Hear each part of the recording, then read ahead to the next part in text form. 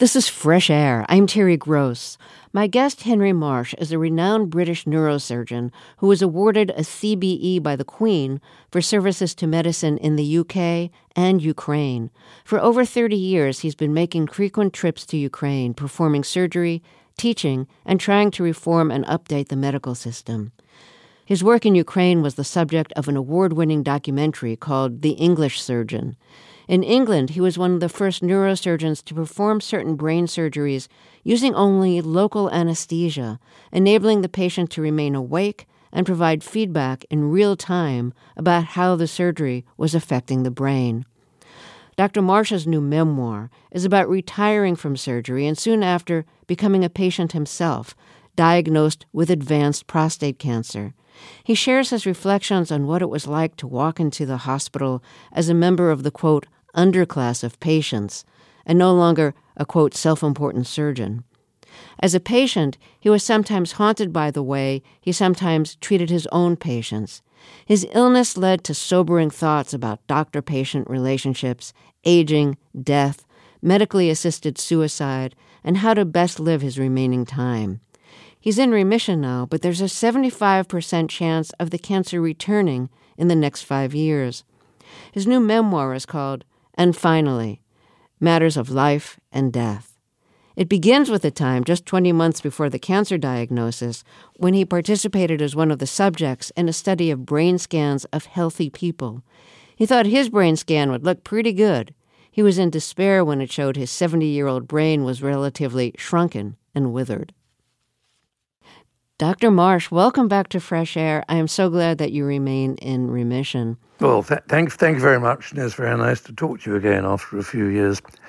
You know, you write, rarely did I think about what it would be like when what I witnessed at work every day happened to me.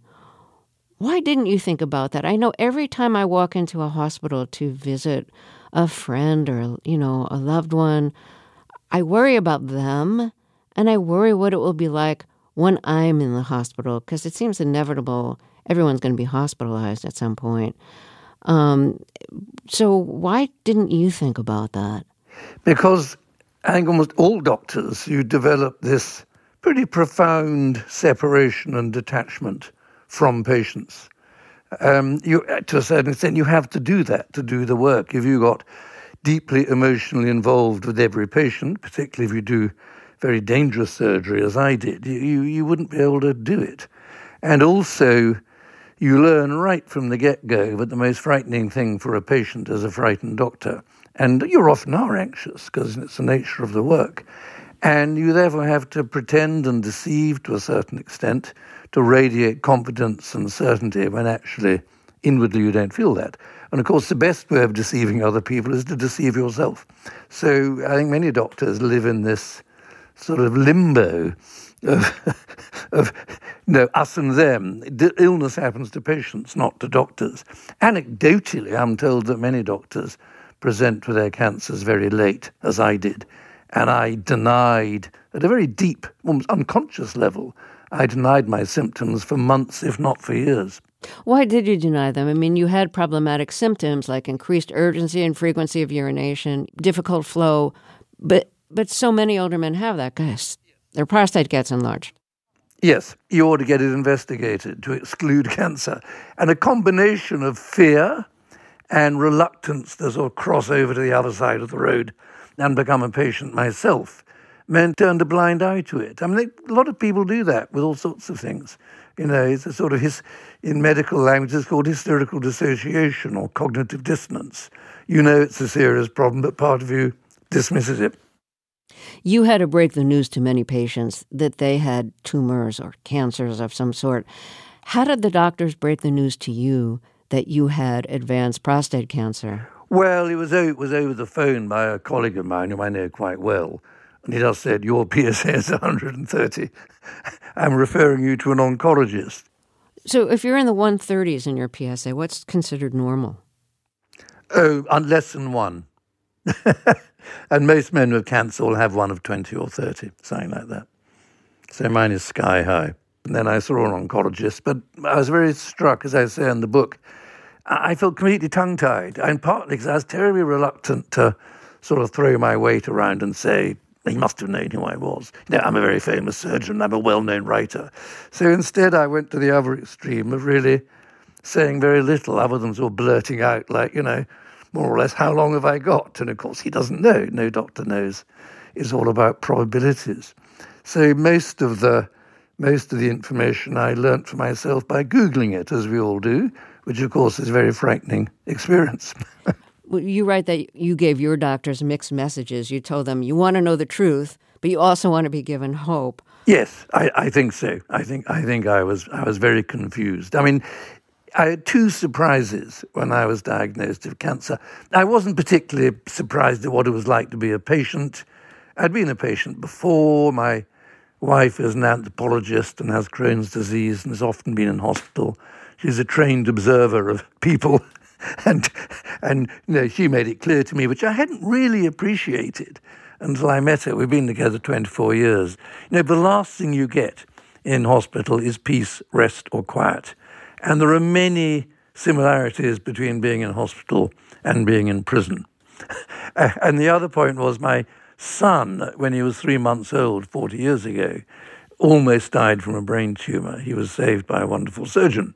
So I had some personal experience. But what did surprise me was firstly the fact I was so shocked that I had cancer, which is ridiculous. I'd been dealing with patients with cancer all my life.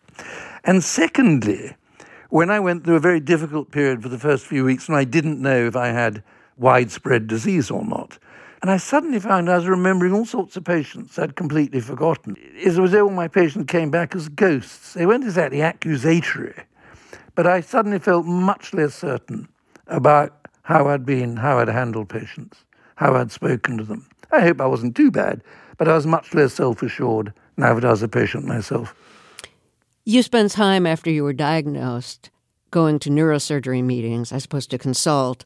And you write that you were divided between being a doctor and being a patient. Can you describe both points of view at those meetings that you were experiencing in your mind? Well, when you're as a doctor, you're not emotionally engaged in any way. You look at brain scans, you hear terrible, tragic stories, and you feel nothing really on the whole. You're totally detached. But what I found was, when I was at some teaching meetings, and they would see scans of a man with prostate cancer, which had spread to the spine and was causing paralysis. I'd feel a sort of cold clutch of fear at my heart, rather like you saying when you go into a hospital, it fills you with anxiety. I'd never felt anxious going into hospitals before because I was detached. I was a doctor. Illness happens to patients, not to doctors. And now sort of emotionally I'd learned otherwise. So you were diagnosed at the age of 70 and you felt your life was kind of complete. Does that mean you were willing to have it end? In a sense, yes. I mean, we all want to go on living. The wish to go on living is very, very deep. I have a loving family. I have 4 grandchildren I dote on. I'm very busy. I'm still lecturing and teaching. I have a workshop. I'm making things all the time. So there are lots of things I want to go on doing. So I'd like to have a future. But I felt very strongly as the diagnosis sunk in. But I'd really been very lucky. I'd reached 70. I had a really exciting life. There were many things I was slightly ashamed of and regretted. But the word complete, I like the word complete. Obviously, for my wife's sake, for my family's sake, they want me to live longer, and I want to live longer. But purely for myself, I think how lucky I've been and how often approaching the end of your life can be difficult if there's sort of lots of unresolved problems or difficult relationships which haven't been sorted out. So in that sense, I'm ready to die. Obviously, I don't want to, not yet, but I'm kind of reconciled to it. After the diagnosis, you experienced wave after wave of anxiety and despair. In the initial stages, yes. Yeah, and there was a period where you wanted to just get it over with and die because you were afraid of dying. Yes, I know, which is just ridiculous. Yeah, but was it fear of dying or fear of suffering before dying? It's fear of suffering before dying and thus, lingering on, being in a hospital bed, and I hate hospitals, always have done. I think they're horrible places, even though I spent most of my life working in them. No, it's death itself holds no fears for me at all. As far as I love the famous 18th century philosopher David Hume, who on his deathbed was asked, aren't you terribly worried about what will happen after death? And he said, no, I'm no more worried about not existing after death than I'm worried about not existing before I was born. And that is my view about death. I don't believe in an afterlife. But I know, as a doctor, that dying can be very unpleasant. I'm a fiercely independent person. I don't like being out of control. I don't like being dependent upon other people. I will not like, being disabled and withering away with terminal illness. I might accept it. I don't know. You never know until it happens to you. And I know from both family and friends and patients, it's amazing what one can come to accept when your earlier self would throw up his or her hands in horror. So I don't know.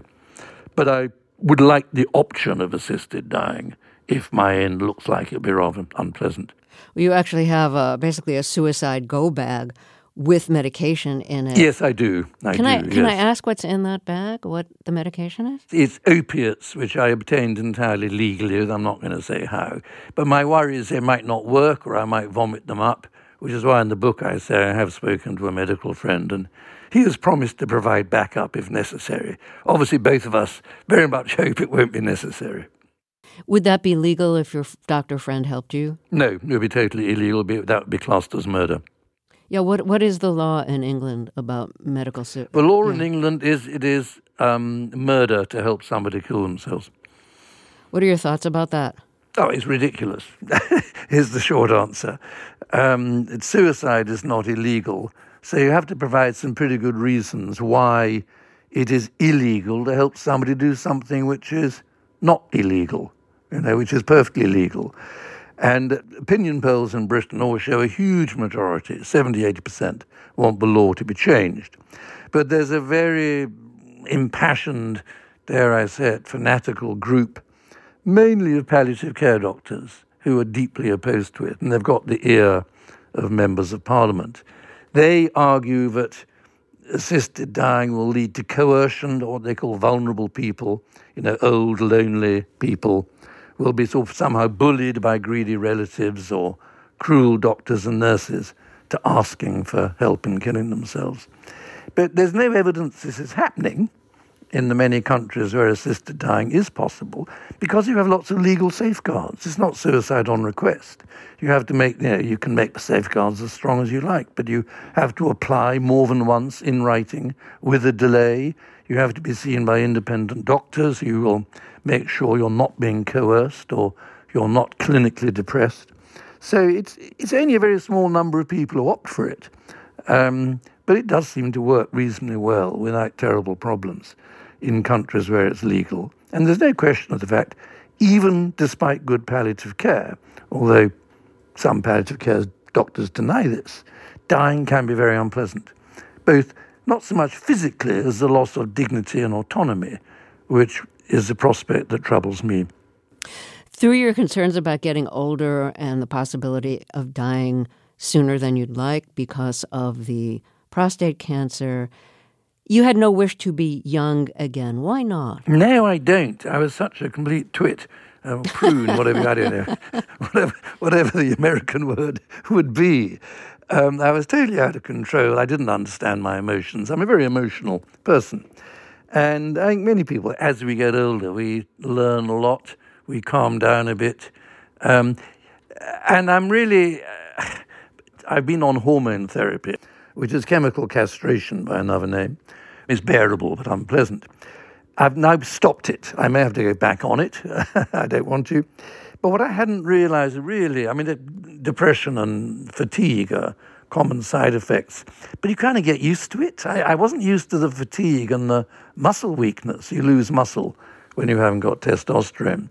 But I was actually pretty fed up. And I thought that was just because I was unhappy about having cancer. But there's been this huge change in my mood since I assume my testosterone levels are on the way up. And I never looked. I'm basically a very anxious, driven person, was always trying to achieve, worrying about the future. And for the last few weeks, I've been in this wonderful Buddhist, Zen-like state. I know I've got this PSA test in 3 weeks' time, which may very well be bad news, but I don't mind. I think, well, that's 3 weeks away, you know. The future doesn't exist yet. And this is not denial. This is just, to my complete surprise, learning to live in the present and make the most of it. So at the moment, I'm really very, very happy to be alive. But that's really only possible because I've had a very complete life and I have a very close and loving family. And those are the things that matter in life. But it sounds like you're also attributing that in part to your raising testosterone levels because you're no longer on the thing that blocks testosterone. And it's one of the things I discuss in the book is this mystery of mind and matter. I mean, I like anybody, almost anybody who understands a bit of neuroscience, I think our brains are physical systems obeying the laws of physics. So, you know, how much of my mood is somehow learning and experience and wisdom, how much better hormones, there's no way of telling. And ultimately, thought and feeling and your mood are all chemical, electrochemical processes as well. And we just don't understand any of this. And I find that immensely fascinating. Has the treatment of blocking your testosterone and then stopping that treatment and allowing your testosterone to return, has that made you think a lot about gender and the biology of gender? Not really, no. I mean, you lose all libido, all interest in sex. You become impotent. Your genitalia shrink a bit. You put on weight. I acquired a little sort of eunuch's paunch, which I didn't like at all. Didn't like looking at myself in the mirror. But no, but again, I'm going to be 73 in a few weeks' time. You know, sex is not a very important part of my life now, and I don't miss it. In some ways, I think my libido might be returning a bit. I don't really want it. You know, I want my muscle strength back, and I'm running a lot more now, and I'm getting fitter.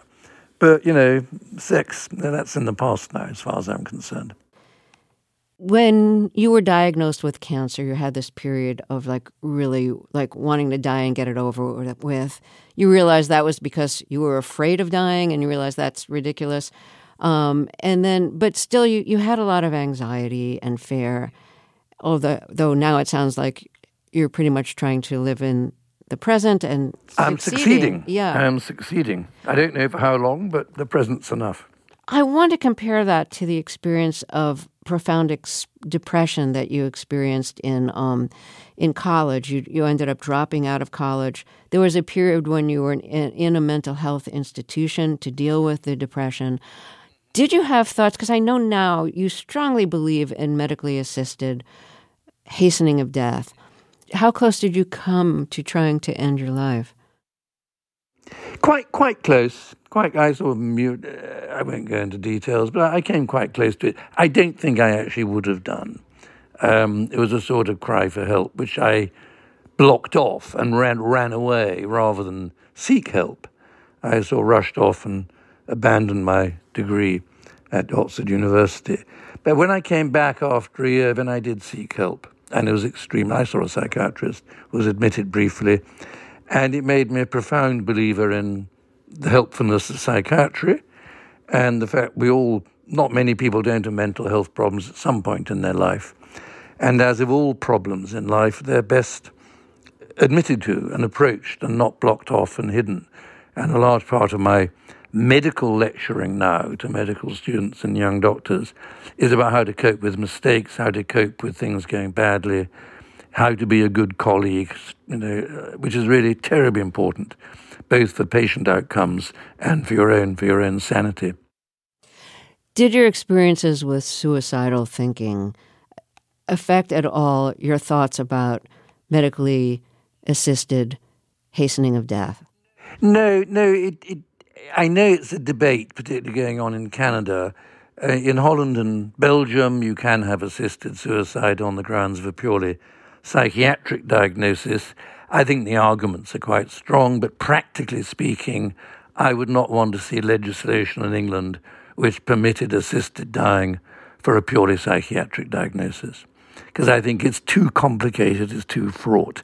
Even though, that having been said, given the mind-matter problem, the dividing line between psychiatric illness and physical illness is very difficult, just like the dividing line between my low testosterone and, acquiring Zen Buddhist wisdom about living in the present.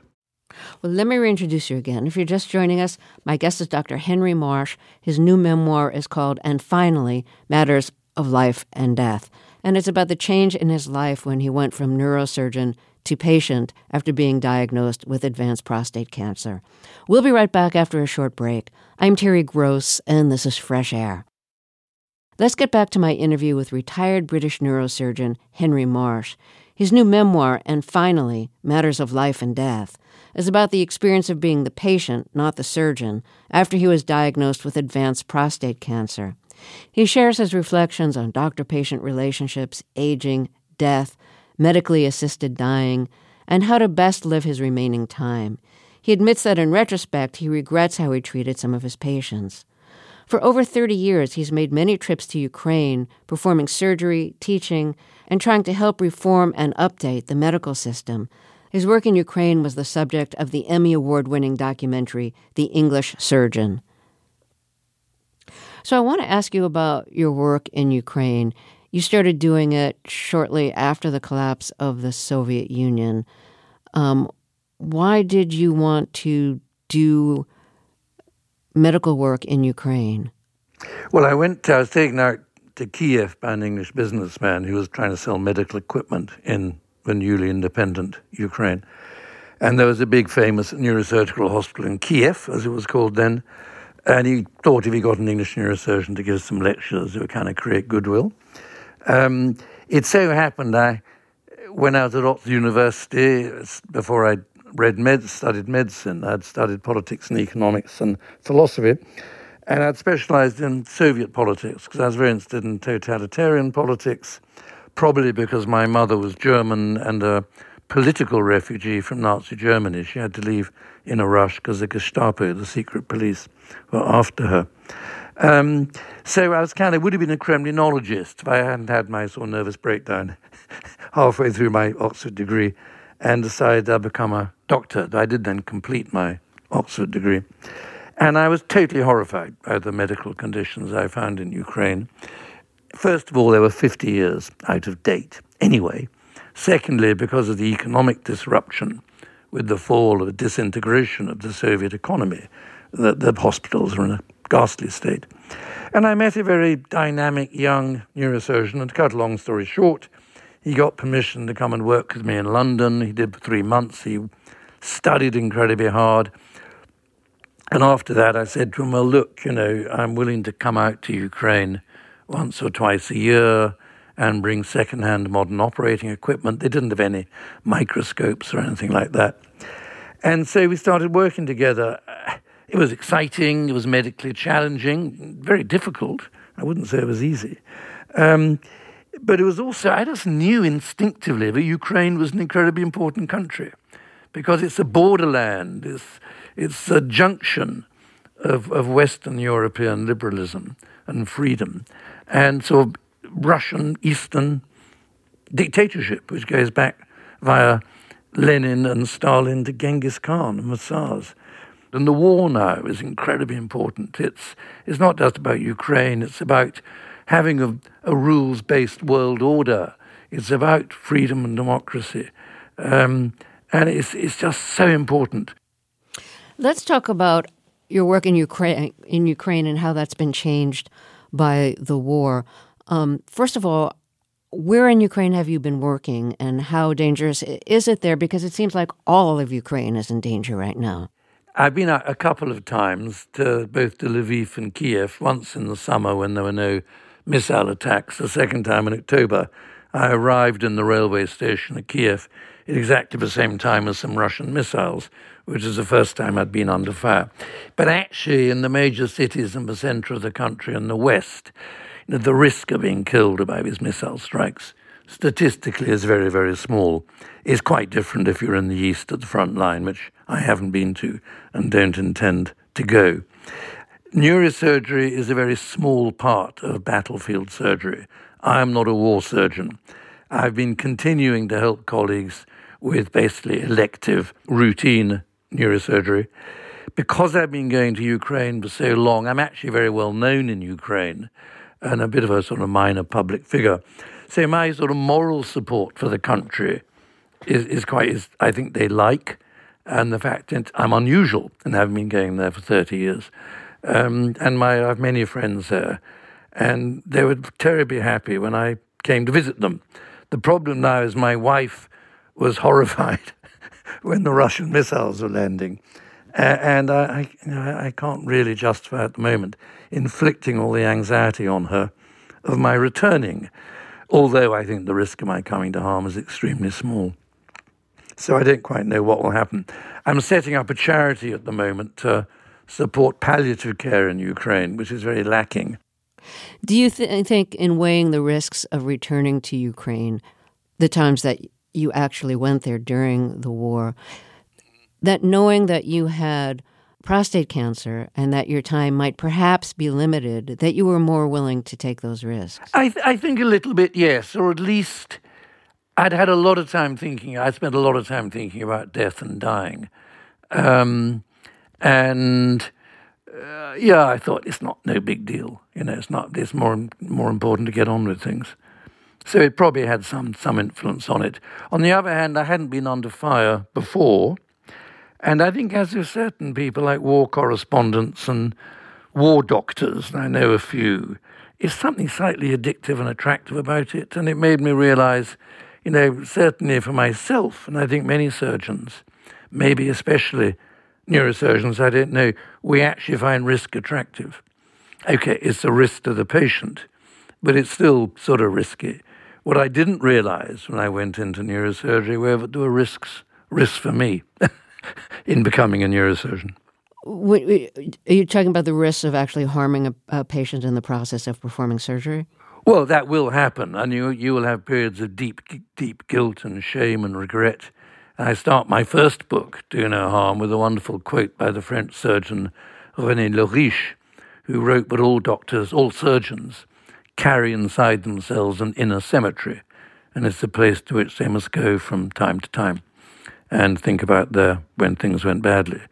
And like many surgeons I know, senior surgeons or retired surgeons, I don't remember my successes. I remember my failures very clearly.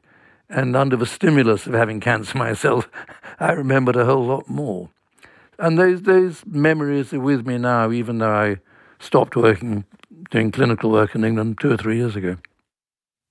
You've treated soldiers, I believe, and, as part of your work in Ukraine, you treated people who had been soldiers in Crimea, which Russia annexed, a few years ago.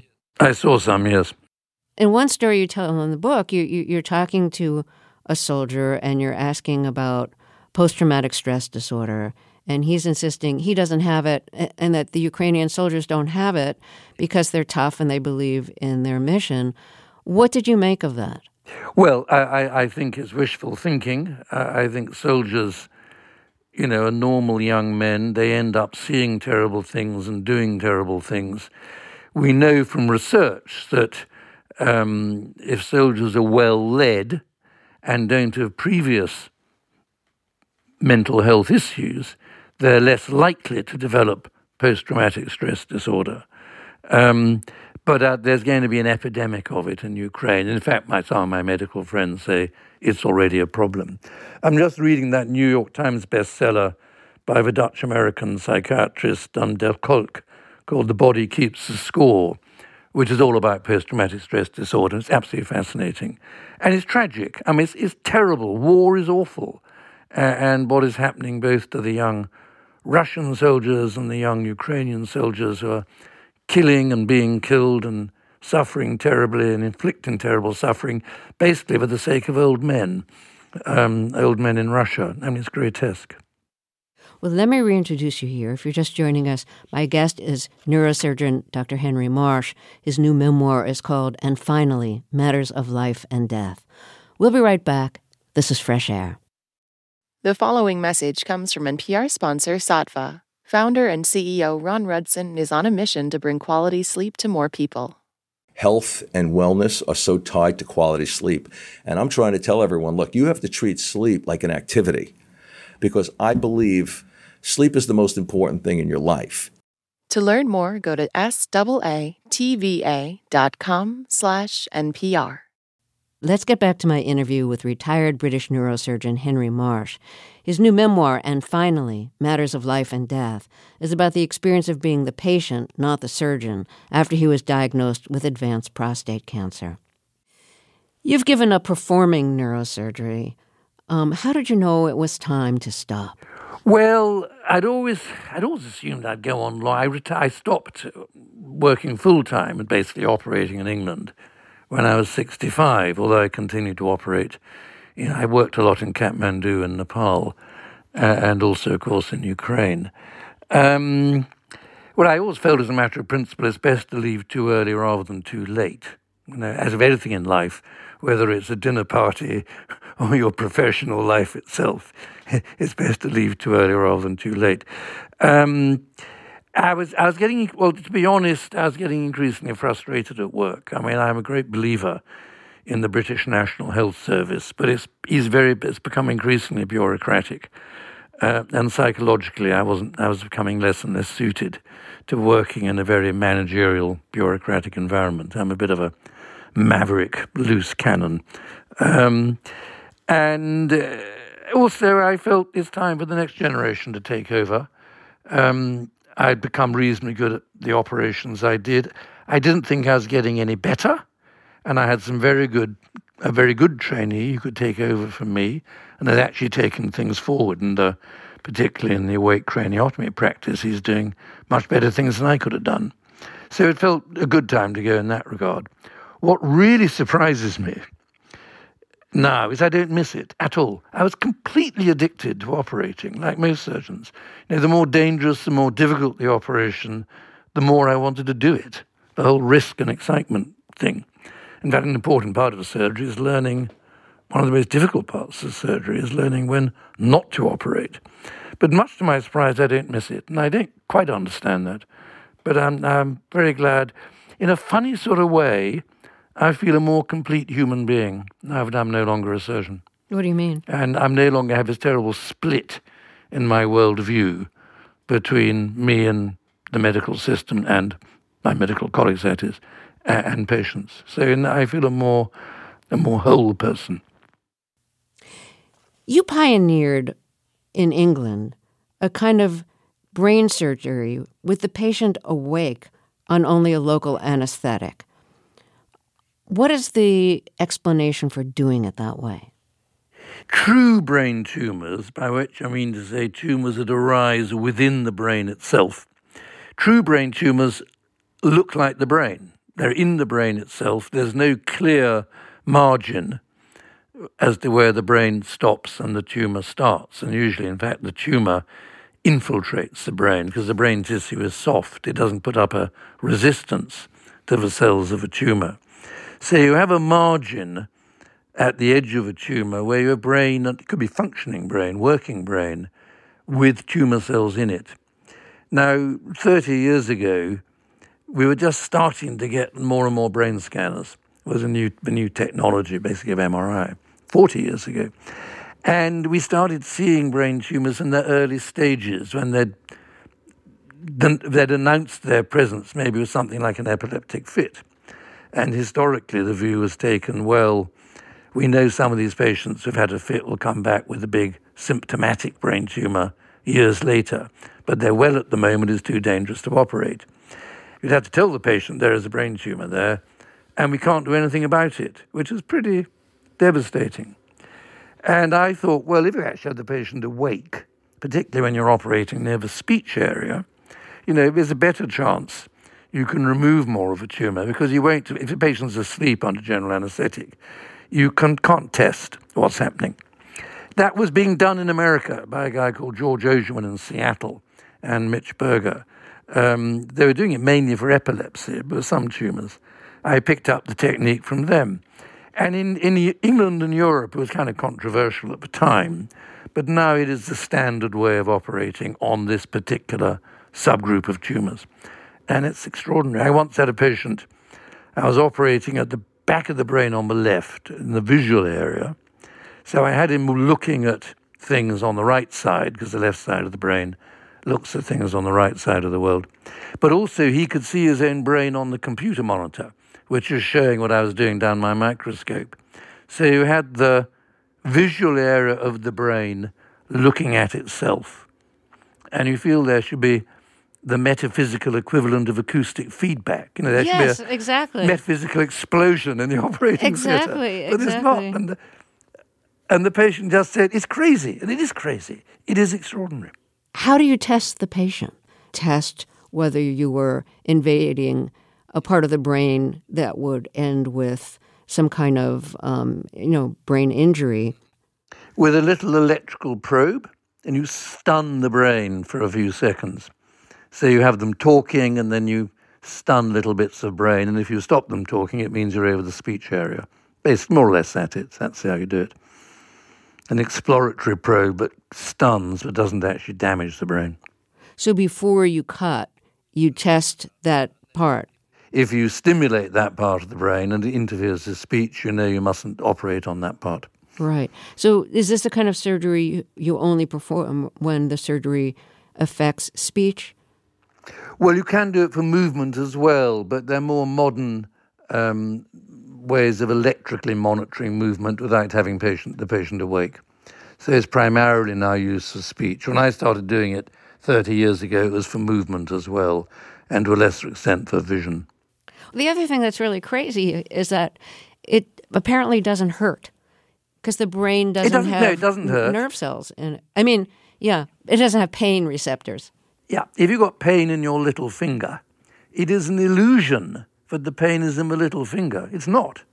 The pain is in a model of your little finger, a model of your body, in your brain. So it's very strange. So the brain, but given pain is created in the brain, the pain has no pain receptors. You'd have to have another brain, with a model of the first brain, feeling the pain. So it's completely painless to operate on the brain. Yep, because the brain translates things into pain. So if there was pain in the brain, it would take another brain to translate that. Yes, exactly. It's like multi-universes or something. It is. And it's quite difficult thinking it through. It's quite complicated. How did you explain it to the first person you did this, you performed this procedure on in England, where it was a basically unknown procedure? That patient is still alive and well, actually, more than 35 years later. It is 35 years later. I just explained the anatomy and how he wanted them not to do any harm and things like that, and she said, go for it. And has been very well ever since. Well, let's take another break here, and then we'll talk some more. If you're just joining us, my guest is retired British neurosurgeon Henry Marsh. His new memoir is called And Finally, Matters of Life and Death. We'll be right back. This is Fresh Air. About 20 months before your cancer diagnosis, you got a brain scan, participating in a study of the brain scans of normal people, people who didn't have, dementia or a brain tumor or anything like that.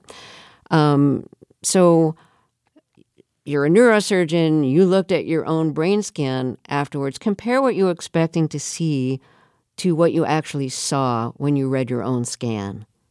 I was horrified. I thought somehow naively it would show my brain was unmarked by age. But in fact, it showed marked age-related changes. It shrunk quite a lot. There was evidence of what's called white matter hyperintensities.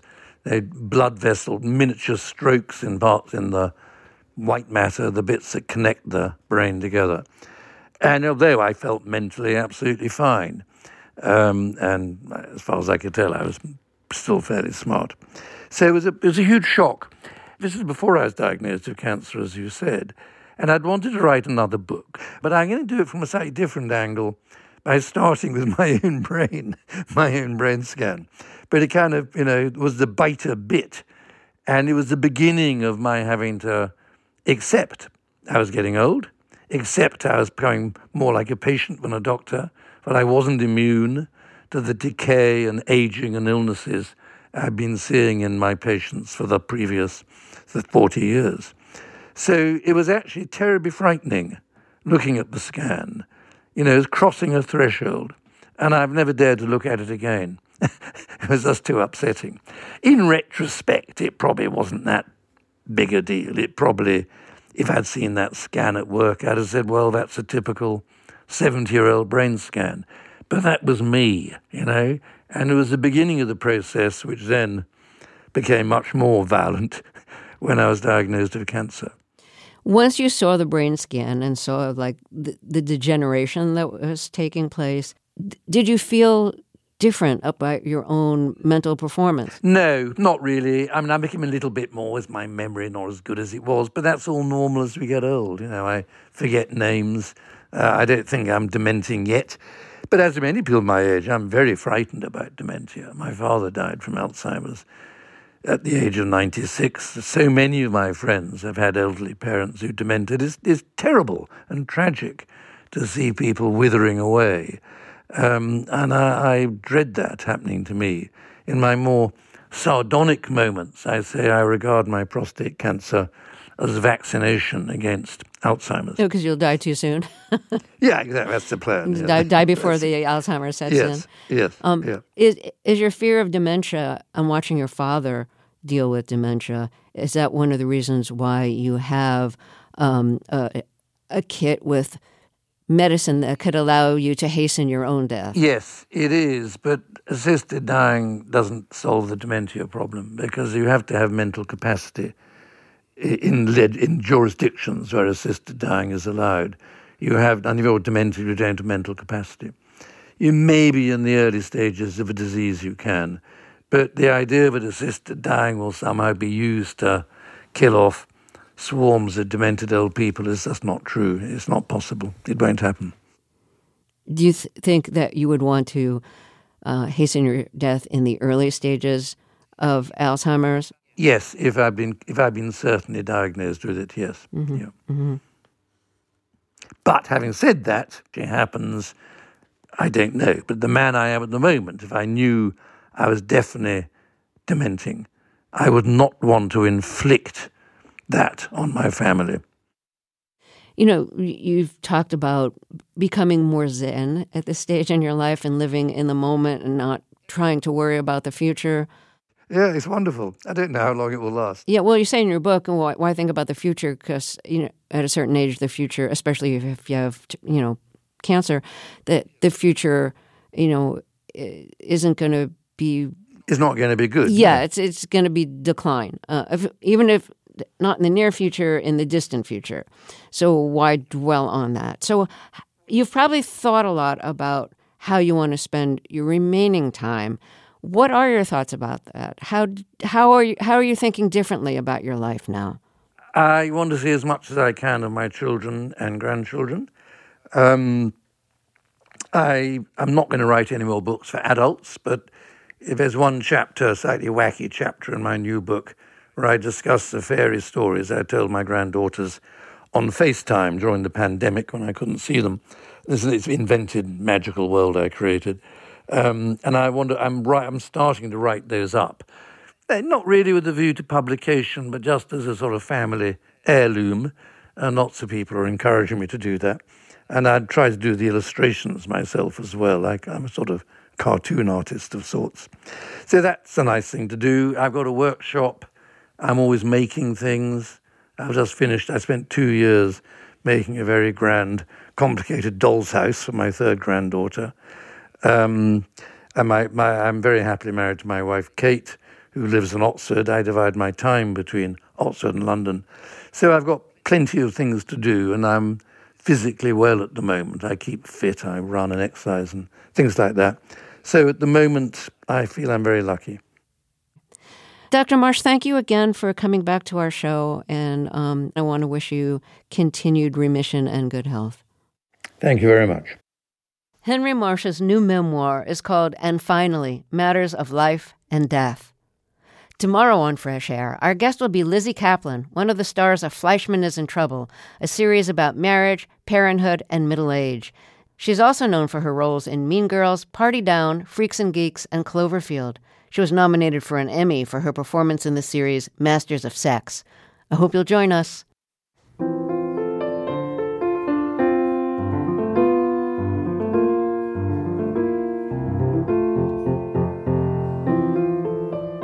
Fresh Air's executive producer is Danny Miller. Our technical director and engineer is Audrey Bentham. Our interviews and reviews are produced and edited by Amy Salet, Phyllis Myers, Sam Brugger, Lauren Krenzel, Heidi Saman, Teresa Madden, Anne-Marie Baldonado, Thea Challoner, Seth Kelly, Susan Yakundi, and Joel Wolfram. Our digital media producer is Molly Seavey-Nesper. Roberto Shorrock directs the show. My thanks to Dave Davies for doing such great interviews while I was on vacation last week. I'm Terry Gross.